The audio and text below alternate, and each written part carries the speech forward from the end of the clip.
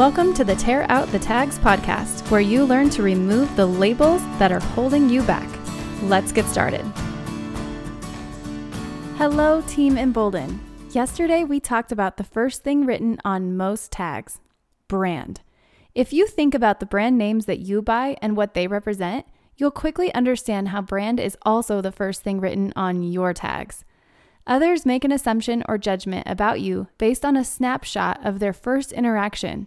This typically includes what you look like and the first few things that you share upon introducing yourself to a new person. If you didn't hear yesterday's episode, I encourage you to circle back and get caught up to speed. Today we're going to dive into the second thing written on most tags, size. This is often represented by one or two letters that defines the dimensions of the garment that you wear. The conversation about size seems to be everywhere we turn in this modern world.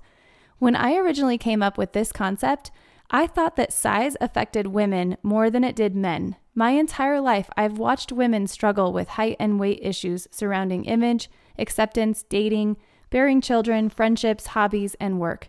It seems like the conversation about size is never ending and ever present in the land of female interaction.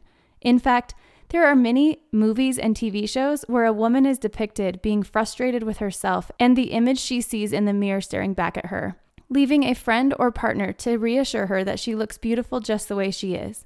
It's a message that has been on replay in my life since as far back as I can remember. What I didn't know about size was that it's just as relevant for men, but perhaps not talked about as much. I had no idea how much height and weight affects men in the same areas, yet they aren't as encouraged or comfortable sharing these feelings and pressures surrounding size. Also, many men will admit that they don't have the same social pressures and propaganda from pop culture, print media, and social media that women do. The truth is, when it comes to labels and tags, we oftentimes find that we want to put people in one of two categories that oppose each other. It applies to virtually any conversation, and we want to make assumptions based on those initial buckets that we've placed people in. I want you to imagine a man who is strong, objective, tall, a leader, and resilient. Now think of a woman who is tender, empathetic, petite, supportive, and dependent. I just described not only opposite genders, but also opposite personality traits and qualities. However, a man can be empathetic, and a woman can certainly be a leader. So all of the traits that I just described are interchangeable and have nothing to do with the genders that I associated them with. Yet you may not have been surprised by the words that I used to describe the man and woman referenced moments ago. As a young woman, I remember watching many women of all sizes continuously and repetitively call themselves fat. It didn't matter how tall or short they were. It didn't matter how big or small they were. I would still hear them call themselves fat. Weight was never an area of struggle for me, as I've had a thin, rectangular, muscular build my entire life. People think it would be so wonderful to be, quote, skinny, but there is just as much pressure put on you and negative things said about you if you are built more like me, or if you feel that you may be a little overweight. In fact, when I tell people the things that others have said to me because I'm, quote, skinny, they are shocked. Like the time I was 8 months pregnant with my daughter and someone said that I am anorexic and doing unhealthy things to my baby because I care more about being thin than my pregnancy. You should know that I spent the better part of my pregnancy sick with nausea and unable to hold down much at all. I lost nearly 17 pounds in the beginning of my pregnancy from tossing my cookies so often and feeling miserable and unable to eat and store nutrients. I'm going to say the thing you're not supposed to say as a thin person. There's no ideal weight, shape, or size. We are either labeled as too skinny or too fat. I would love to know what the perfect size is that we are all supposed to be striving for so that we can forego calling ourselves skinny or fat. When we can just feel right inside of our bodies, where we can feel attractive, thriving, healthy, and strong. When I was 21, I was dancing for the Phoenix Suns. And I walked into the arena one day for a very important photo shoot. We were shooting for a swimsuit calendar that day, and the pressure was confronting as you hoped that you were the right size to not only put on a bikini, but also stand confidently for photos to be taken. There was a beautiful unicorn of a woman who danced on our team. She was petite, thin, and stunningly gorgeous. As we were getting ready for the shoot, she was standing next to me in the mirror, and out came the words, "Oh, I'm so fat today. I look disgusting." I looked at her in disbelief. Not only was she much smaller than me, but in my eyes, she was the perfect size, the size that made me feel like I was too fat, even though I'd really never seen myself as heavy necessarily. She was one of those girls that looked like she walked off the page of a magazine.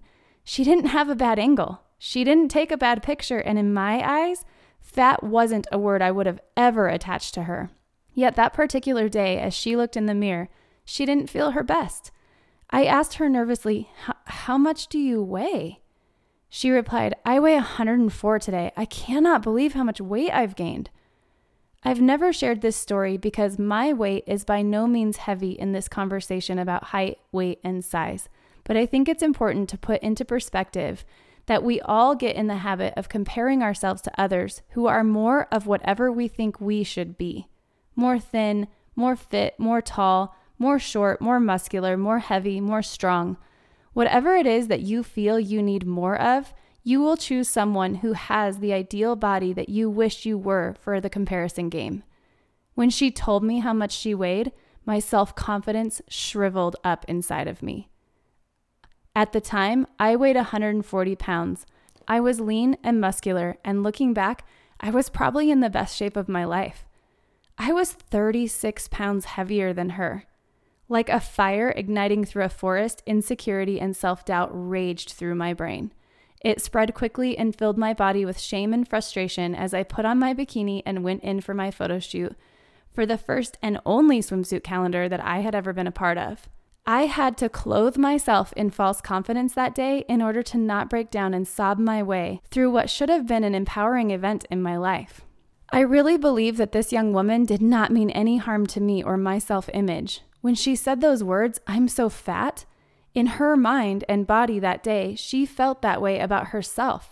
She had no intentions of making me feel fat or insecure as I walked into my shoot, but because I compared myself to her for a couple of years, my tag, "I'm fat," showed up that day.